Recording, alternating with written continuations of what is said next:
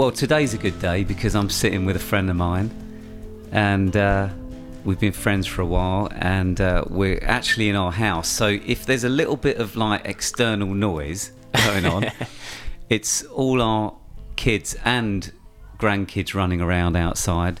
So they're having a lot of fun, and we're in here doing a podcast and having a chat. So the guy that I'm referring to, Mr. Isaac Borquay, better known as Mr. Guvna B.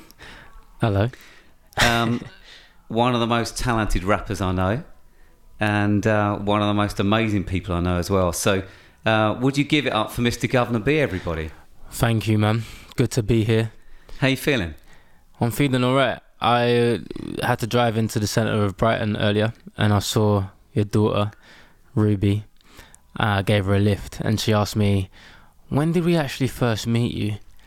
And I couldn't remember. Can you? Because I know it's been, definitely over 5 years. Yeah, I think, because I was thinking about it today when we connected over the Hands Are Made for Work was the first one. And we co-wrote a few songs, didn't we? Yeah. And that was in the little studio that I had in the house. And that, I think that was probably the first time. Oh, here's Anna. Sorry, we've got an interruption already. Oh, here she is. Hello. It's a very important podcast. Right. And that was great fun because you had Jimmy in the studio. We were working on a few lyrics and melodies, weren't we? And that's probably when you first hung out with my kids anyway. Yeah, that was a good time. Studio was great. I think some of the features on that album, like Sam Henshaw, came down as well. But also to get a bit of a peek into how you write songs definitely improved what we did, because I've always seen it as rap it's just lyrics and flows, but then approaching that from a songwriting perspective with your expertise, that was definitely the album that kind of, people respected me as a songwriter, not just a rapper. I don't know about that, but I mean, you know more about this than I do, but like say the Jay-Z vibe, he was definitely mixing those melodies, wasn't he? Like the sort of big choruses, what you'd call like sort of big pop choruses. Yeah. And then the rap thing, and that I've always liked that. He was quite ahead of the curve actually with that. I think his first breakthrough single, one of them, Hard Knock Life, he had that, it's a hard knock life for us, and whoever hears that chorus, they're straight in. But then he had really technical rap verses. Just really clever in the way he approached music and made it, I don't know, just open to everyone, no matter what genre you're into. Would he have been an influence on you when you were younger, or who are the guys that would have you'd been listening to when you were sort of 12? It was very eclectic, because I grew up in a house that was playing a lot of gospel music, a lot of Motown, so my parents would play loads of like Kurt Franklin, Mary Mary, but then also Lionel Richie, Luther Vandross. And then when I got to 12, there was a rapper called Kano that lived in my area. Wow. And I saw him on MTV Bass rapping and thought, that's like a UK guy. Yeah. I could do that. And that's what really piqued my interest. But around that time, Jay-Z, Nas, a bit of Kanye West, Ludacris, a lot of Americans, until I realised, British people can rap too. Yeah. Look, we're getting way too ahead because I haven't even really introduced you properly yet and told all these amazing listeners who you are and how much, what you've done. But you've had 2 MOBO awards. 3 now. 3? Yeah, 1 last year. Unbelievable. Extra points for that. 3 Urban Music Awards. Yep. About 10 records you made now? Yeah. Is this number 10 or? One, yeah. I mean, that's pretty amazing. Only 2 of them are good, though. You got your own clothing brand? Yeah, Hello Mate. Hello Mate, I've got a pair of Hello Mate socks, actually. You have? Which I do wear with pride on particular occasions. My favourite thing is you're a football pundit every now and again for Sky TV. Yep. Which, when I see you up there on telly, I'm a proud brother. Bit random, innit? Oh, it's brilliant though, but of course it's linked to you being a massive West Ham United fan. Yeah. So how did all that come about, and then we'll talk about some music in a minute. Yeah, grew up a West Ham fan. My mate used to play for the youth team, so I'd go along with him. Back then they did tickets, like they had this thing called Kids for a Quid, so it's quite easy to go. And then since then, I've just been really vocal about my support. And someone from Sky Sports, one of their head producers, followed me on Twitter and said, would you like to come on and chat about West Ham? So I went on and talked about, you know, players that I'd love for us to get in a transfer window. Did quite well, and then they kept inviting me on, and then gave me a show to be on continuously, one called Good Morning Transfers. So every August and January, I'm on a transfer show. If people saw our text messages, it'd be quite funny because we're always going back and forth about Brighton and West Ham. I know. Yeah, I love footy. I know, and I came to West Ham, didn't I, on the Brighton game? Oh, yeah, you did. Didn't go too well that day. Was that draw, that game? No, or did you beat us? Brighton whipped it, didn't they? Mate, we've got a weird thing again. You know, we've not beaten them in the Premier League in about, I don't think, ever. It's so strange, which is strange. Yeah. But Declan Rice is going, though, isn't he, do you think? Looks like it, but my dream is that he thinks, do you know what? Yeah. I love this club. I'll stay another year. But it's unlikely. I think he's off. Oh, have I ever told you my famous West Ham United story? No. I was actually a West Ham fan when I was like a kid. Because I lived in sort of northeast London, and this guy used to take me to see West Ham on the bus. And semi-final of the FA Cup, I reckon 1980, right? I was probably 10. Trevor Brooking playing, you know, all that era. And West Ham got a penalty in the 89th minute. Ray Stewart comes up, takes the penalty. And I was in the crowd behind the goal, and the whole crowd surged forward. Mate. This is the original West Ham ground. Yeah. And a policeman pulled me out and stood me at the side of the goal on the pitch. I know. What, because you were getting crushed? Yeah, I was getting crushed. And anyway, the penalty went in, and I was actually on the pitch. Oh my days! So amazing, isn't it? If that happened today, it'd be on Match of the Day. I was forever. Yeah, I'd have my own Instagram account. I'd be going viral now. The kid at the side of it. But my question is to you: how can you experience something like that and not still be a West Ham fan? It's a really good question, because I moved away. I don't know. I'm geographical. Oh, amazing, isn't it? So anyway, going back to like music, right? Because that's who you are, really. It's in your blood, isn't it? You were talking about UK rap stuff, and then what do you reckon the difference is between the UK scene and the American scene? Because there's so many brilliant things about both, right? Yeah, I think they're both an expression of what they see. So hip hop in America started off as a bit of a cultural movement. It was music of expression, music of power. Started in the streets with like beatbox culture and dance. It was like a whole, this is us, this is who we are. And I think the UK maybe in the early years tried to emulate that, but they didn't have the same lived experience. Yeah. But when I was going through kind of secondary school, it's like 2010 times, I started to see a lot of British rappers start talking about where they're from in their own style, using their own language and slang. Yeah. And that's when it felt like, from my perspective anyway, it started to build like a lot more of its own identity. And that's when it started to go massive, really. So I think that's probably a lesson in that somewhere, where if you try and emulate and copy without having the authentic, experience of what it is, it might not go as far as if you're just true to yourself and you talk about the things that are true to you. Yeah, that's so interesting. The accent's a big thing though. Yeah, because I don't know if there's a UK artist, rapper, that's really broken America, for example. There's been people that have done well, but I don't know if the accent is too different. It's interesting, isn't it? It's like a genre that wrapped up around that accent as well, isn't it? Yeah. A little bit like country music. Yeah. You know, if you sang country music songs in an East London accent, it would just be a bit weird, wouldn't it? Cockney accent. So, I know, but maybe that we should get onto that. Maybe that'd be a thing. Try it, because it is interesting because it's different with pop, isn't it? Because obviously you got like Adele, Ed Sheeran, huge crossover. Sam Smith done well over there. Yeah, Coldplay. Yeah, certain genres, Coldplay. Yeah, but there's a difference sonically though, isn't there? Because to me all that stuff like Chance the Rapper, Jay-Z, Kendrick Lamar, it's sonically more pop really. Yeah. And yet the UK stuff seems more, when I say lo-fi, I don't mean like less quality, it's just more grungy, isn't it? Yeah, it's grimier, yeah.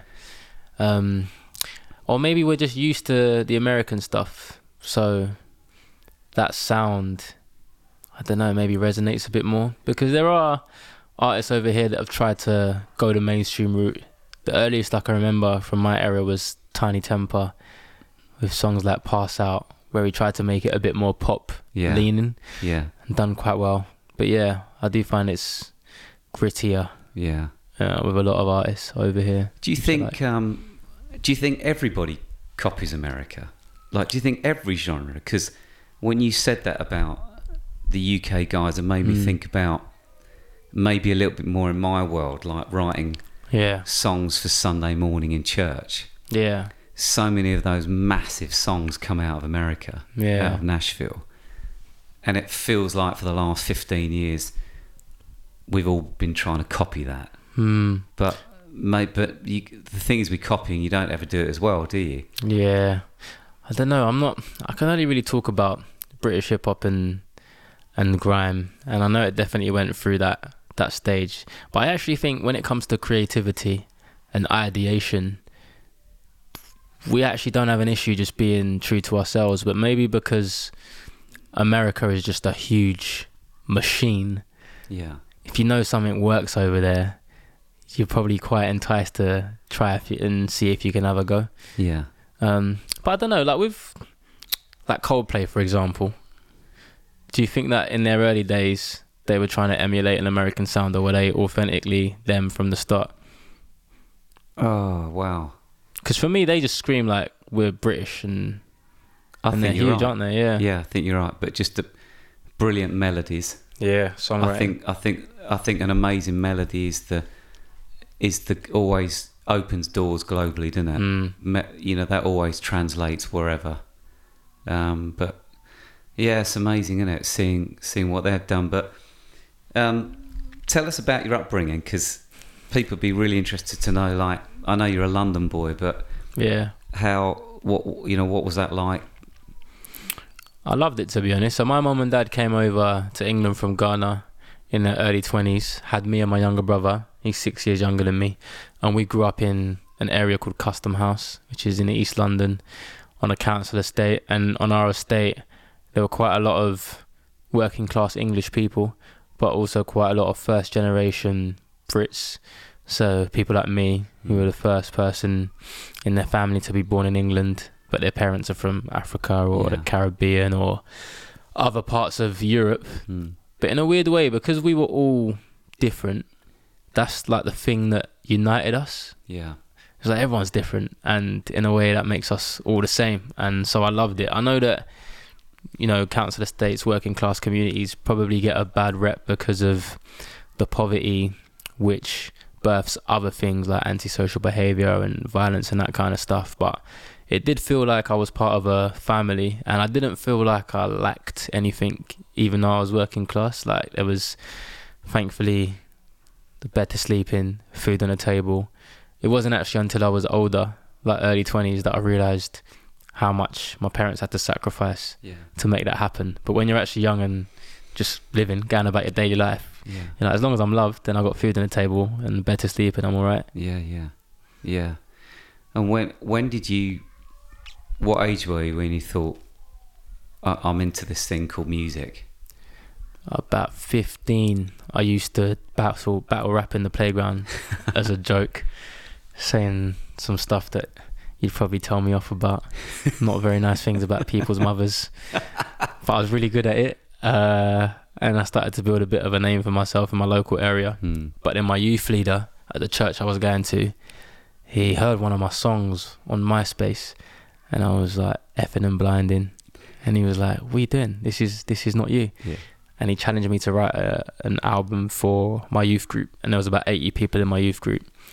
So I said, yeah, fine. Started writing about, exploring faith, more positive themes. Did a little album launch, and about 800 people turned up. And I guess that's when I realised, maybe God's doing something with this. Yeah, it's amazing. I mean, so, you've grown up as a church kid. Your faith in God is central in your life. And you're now becoming a rapper. But of course, that whole genre is a little bit like rock and roll. Is like, it's rebellion, isn't it? That's sort. But and then when I think of the rap genres, I would think of sort of like it's an anger thing. It's against the machine. It's against the world. Yeah. But then you're almost sort of singing, talking about songs of hope. How does that work? How's that worked out for you? I think it was something that I thought about a lot when I started. Felt like a bit of a loner because, from 12 years old, growing up on hip hop music, that's where I felt like I belonged. But the subject matter I couldn't always relate to because I was trying to live a different life. And so the only person that I could think of that I could semi-relate to at the time was a guy that my youth leader told me about called Lecrae, who we both know. Yeah. And I was like, cool. I see this. He's like a Christian. He's talking about his faith, but he also loves hip hop. And that was the only example that I had. So we talk about, copying and emulating. Yeah. That's who I was trying to emulate. But I think on reflection, that wasn't really me either. There's a way that I could have done it that was a bit more authentic. So from a foundation of faith, but talking about wider subject matters than Jesus, every knee shall bow, every tongue confess. And there's nothing wrong with that. Yeah. And there's some songs where it was, right that I spoke about that. But then I also probably could have spoken to other issues from a slightly different angle, So I could have spoke about violence, but just from a Christian standpoint, Yeah. And then it was the Kanye West Jesus Walk song that kind of opened my mind up a bit. And it started from there. Yeah. It's amazing. But I mean, we've talked in the past about like, church kids, and they're everywhere in music, aren't they? Yeah. You're one of them, I'm one of them. There's lots of bands in the mainstream out there that have come out of church, but it feels like that we've talked about like the F-bomb thing. Yeah. It's like if you really want to like make it, you just got every now and again drop the F-bomb in your lyrics, and then it's like, oh yeah, he's we know he's like a Christian in church, but he's cool, like he's like but you've never done that. And I remember you saying, well, that just wouldn't be true to you because it's just not, I don't really talk like that. And I think that's amazing because you're being yourself. But what I've loved about seeing you over the years is, but the content has got grittier though. Like it's got you've got bolder and like talking about all the things that maybe we would talk about off the record. Yeah. Church, race, money, royalties, fame, record companies, we talk about this off a podcast. But you're now having the sort of boldness to bring that into your music. I think it's brilliant. Thanks, man. I think a couple of things contribute to that. The first one is I never actually wanted to be a musician or a rapper or make music. So the idea of like making it wasn't something that ever really appealed to me. Obviously, I'd love to be able to provide for my family and live an okay life. But yeah, I've never had this dream to like be some super famous rapper that tours all over the world, sells out arenas. It'd be nice if it happened, but that's not me, and so I haven't felt the need to drop the F-bomb when it's not true to who I am. So that's helped. And the second thing in terms of being bolder is, like, as you know, I've done so many youth events and tried to make music that young people could vibe to and be inspired. Yeah. And I realised that I was just writing like really fun, happy songs, which there's nothing wrong with, but they'd jump up and down, and then they wouldn't really listen to me after that. They'd have like a really good youth night, Yeah. but they're not going home and really connecting with the songs. And so I thought, well, I'm growing, and I'd love the people that like me to grow with me. Yeah. So why don't I just talk about what God's doing in my life Yeah. a bit more? And in my life, I'll have questions about race. I have questions about church life. I have questions about anxious thoughts. Yeah. Let me start talking about these things. And if it's not happy enough for the youth groups, that's cool, because there's loads of artists that Yeah. can do that. But Yeah, I'm at yeah. a different stage of life, you know? Yeah. And like you know, you're married now, you got a couple of kids. Yeah. And that changes everything, doesn't it? Yeah, And, exactly. And so, yeah, you don't stop growing. And I mean, tell me you're married to an amazing woman, Emma. Yeah, she's great. How long have you been married? You know, tell us about the kids and stuff. Oh, mate, I hate when people ask me about dates and stuff, and I've got to try and remember and not get in trouble. We've been together nearly 10 years, married for 7, got a 3.5-year-old called Ezra, a 4-month-old called Hallie. And yeah, Emma's great, man. She's like the big gift from God, and yeah, we love it. We love building a family together. At the moment, what we're finding challenging is, I don't know what you were like, you got quite a few kids, but the second one's, it's just not the same dynamic. So then it's, how do you balance all the stuff God might be doing through your work and ministry versus being present at home, and communication's not my strong point as well. So just navigating all that stuff, man. So yeah, man, it's quite tough. That's why we love you guys, because you know what I mean, you've been there, done that, seen it all. No, it's always helpful we to haven't know. been there, done it. We're right in the middle of it. Communication. I'm fine talking like this with you, but somehow communication in the small details of everyday life seem to elude me at times. And Are you kind of person that's got 100 things running through your mind at once, so it's hard to communicate that all or find the time? Or I'm probably like you, like your brain, like I've got music running through my brain the whole time. And so like I've got to park that at some point, and then I've got to fill in this school form for a French trip. You know? And I need to I've got to copy the passport, send it into the teacher, and then it's like €30 spending money, and then my brain is exploding. Mate, I've got all that to look forward to. But but it's a joy being married, and like, you know, you guys are amazing, and that is a gift though, isn't it, to us? Like, because we've got all the music thing going on, but then we come home to people, and you know, it's what makes it all right, isn't it? Yeah, it is good, man. Just want to steward it and navigate it well, man. Yeah. Because it's countercultural. Because in the worlds that I'm in, a bit like you, I might be at like a big Christian festival one day, other day I might be playing in a club, and all the other artists that I'm with outside of a Christian context, I hope it's not stereotypical of me to say, but they don't have that same, a lot of them want and need to like also be a family man and be present and that kind of stuff. And so I'm always trying to navigate that. And well, the music's the easy bit, isn't it? Yeah, because that is in our blood, that's our passion. The family bit, you know, especially being a dad, that's the work, isn't it? It is, I mean, it's a joy. Yeah. But it's a commitment. It's like work. It's like I've got to put the hours in here. If I want to be friends with my kids when they're older, I've actually got to be around and like really like do this well. That's it, mate. And getting on stage seems like the easy bit now. Yeah, you're so right, man. Funny thing, the other day I had a club show in Lincoln, and the promoter was like, I had a look at your rider, and it just screams family, man.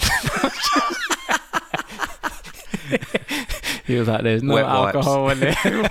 Wet wipes, water, nappy bags. Yeah, it's rock and roll, isn't it? Oh, I've got hundreds of stories on the road of car seats. Oh, anyway, we won't go there now. But I've been listening to your records again over the last few days.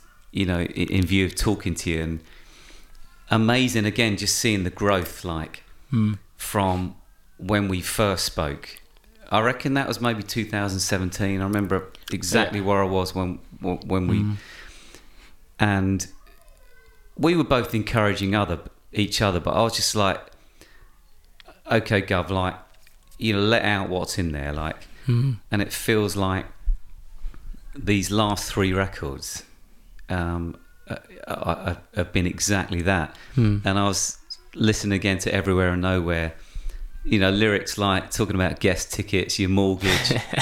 I'm half a rapper, half a worship leader. What am I?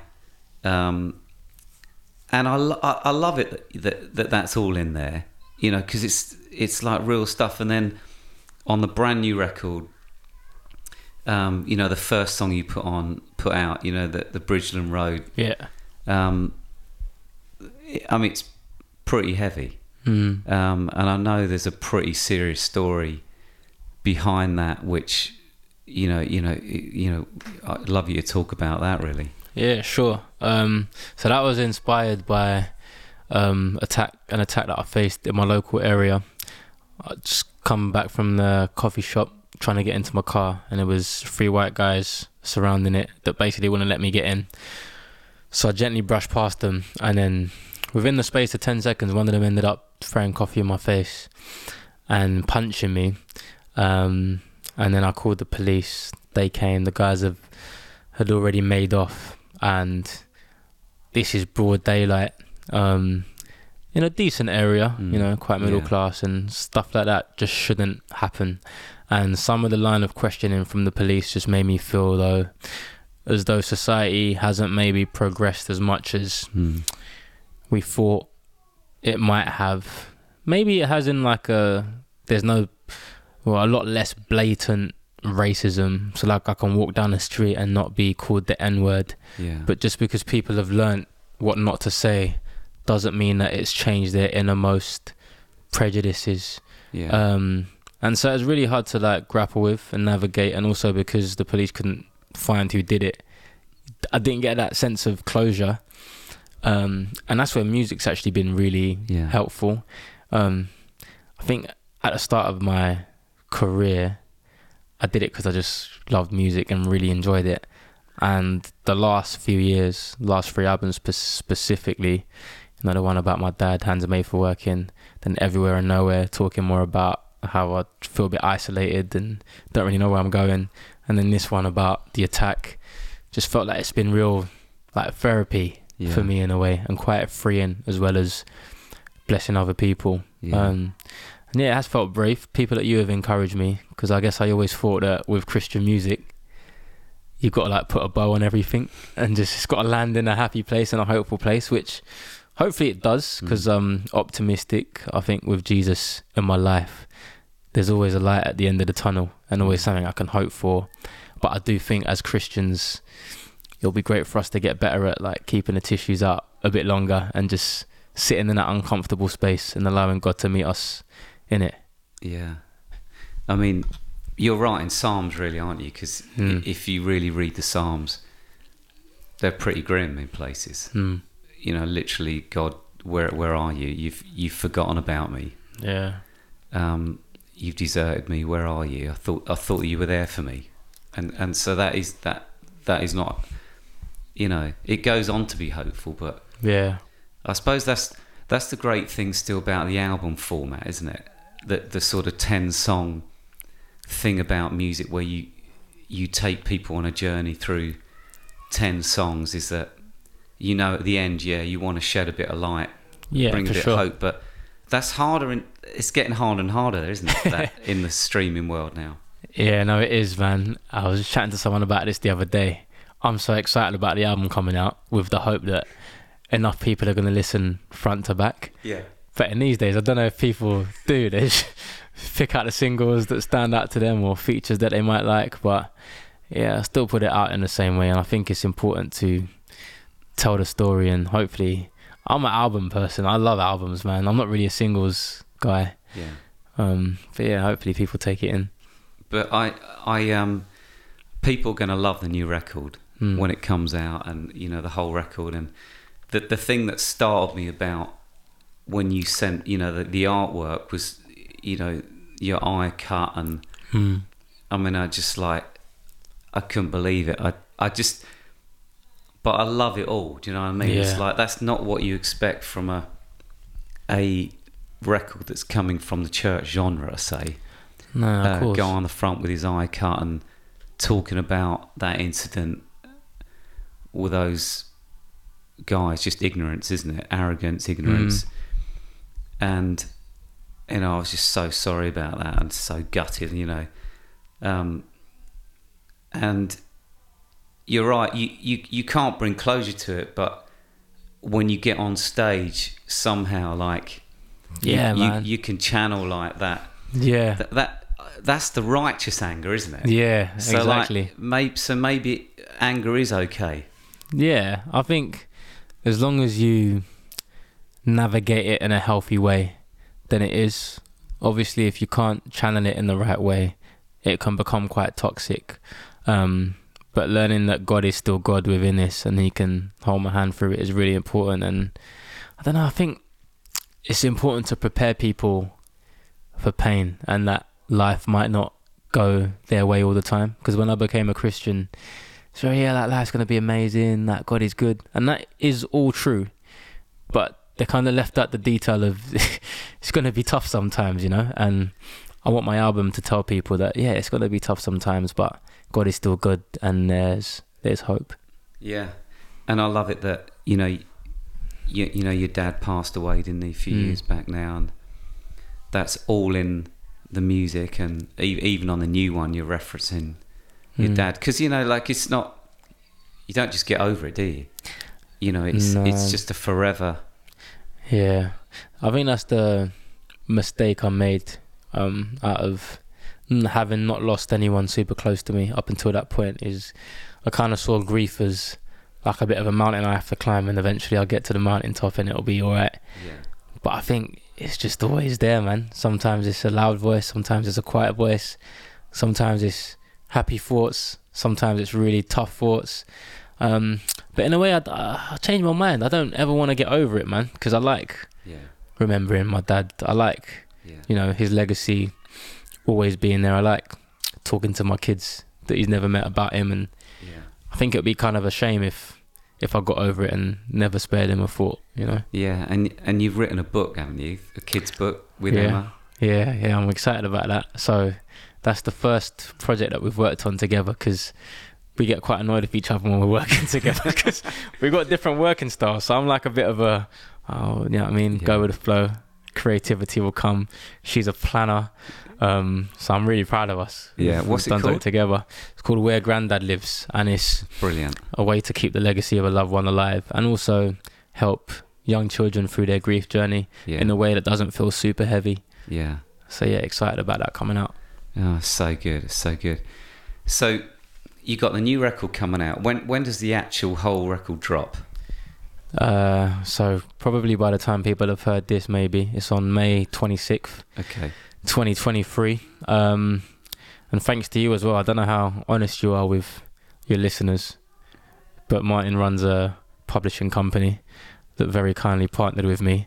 And the reason why I mention that actually is because, you know, when you're writing about braver topics, maybe that isn't often spoken about on a Sunday morning, one thing that makes that easier is other Christians coming alongside you and saying, yeah, I think that's a good idea, and encouraging you. Yeah. Because, mate, it would be a lonely road otherwise. So, it's great to be involved with Glowworks, man. It's been a dream for me because, you know, because you, like you hinted in your music, you sort of live in that middle space, don't you? You're not really a church music guy. You're not really, you're probably not going to be, you know, you're not going to be Chance. No. But you're somewhere in the middle. You're English. You know, you've got a heart for both sides, and so that makes you probably a bit awkward, a bit lonely, prophetic, if I can use that word. You're living in a sort of an unusual middle space. And so you do need a team around you that kind of have some sort of empathy for that, you know. 100%. So when I feel isolated and lonely. That's obviously quite tough. But I think the other side and the real advantage is that I genuinely feel at home in a lot of places. So at church, I feel at home. In a club, I feel at home. When Stormzy's on the same bill, I feel at home. When Matt Redman, Martin Smith's on the same bill, I feel at home as well. So that's the advantage of it. The other side, do you know what I mean? Yeah. Is there ever going to be a Stormzy collab, do you reckon? We're working on it at the moment. I opened up for him at his Christmas concert, and he said some nice words, which I didn't actually know how he felt about, what we do.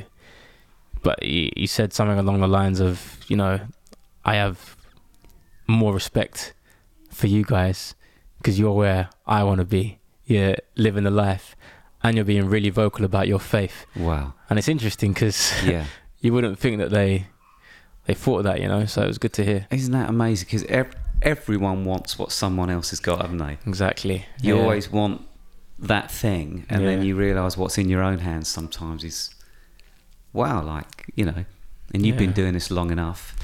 Getting on now, mate. Yeah. Getting on. And, people do respect you, and they do look in and go, well, look, he's been around long enough. He's kept the course. He's stayed true to who he is. And that is something to be admired, isn't it? And in the end, people gravitate towards that. So that'd be amazing. I mean, I can't wait for that. We'll see, man. We'll see what happens. But yeah, no, I'm grateful and thankful to God because, especially with music these days, in the streaming era and the singles era, it's really hard to have like a career that's longer than a couple of years. Yeah. So to still be going is great. How long have you been going now for? Oh, I don't know. Anyway, this is about you. Okay, so like we're probably like, I mean, we could go on and on. I mean, you and I could talk all night. Well, this is what we do all the time, yeah. We could talk all night because there's stuff I'd love to talk. We'll maybe do it again about like, the church scene, music, creativity, diversity, or whatever all those things mean. We'll do another one, about exploring that. But because all of our kids are playing in the garden, and we've got some Indian food coming as well, so this is going to be the night of our life. But anyway, 5 years time, where do you think you'll be, and what in your mind does success look like?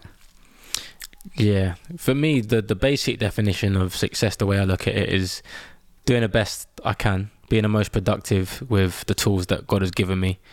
And if that means I'm doing 100 capacity venues in 5 years' time, then great. If it means I'm doing 20,000, then that's also great. But in terms of vision and what I'd love to see and what I think God might be speaking to me about is similar to the way that with hip-hop you had to have not just Jay-Z by himself, but you had to have Jay-Z, you had to have Nas, you had to have Tupac, you had to have Biggie. With grime, you had to have Skepta, you had to have Wiley, JME, Kano.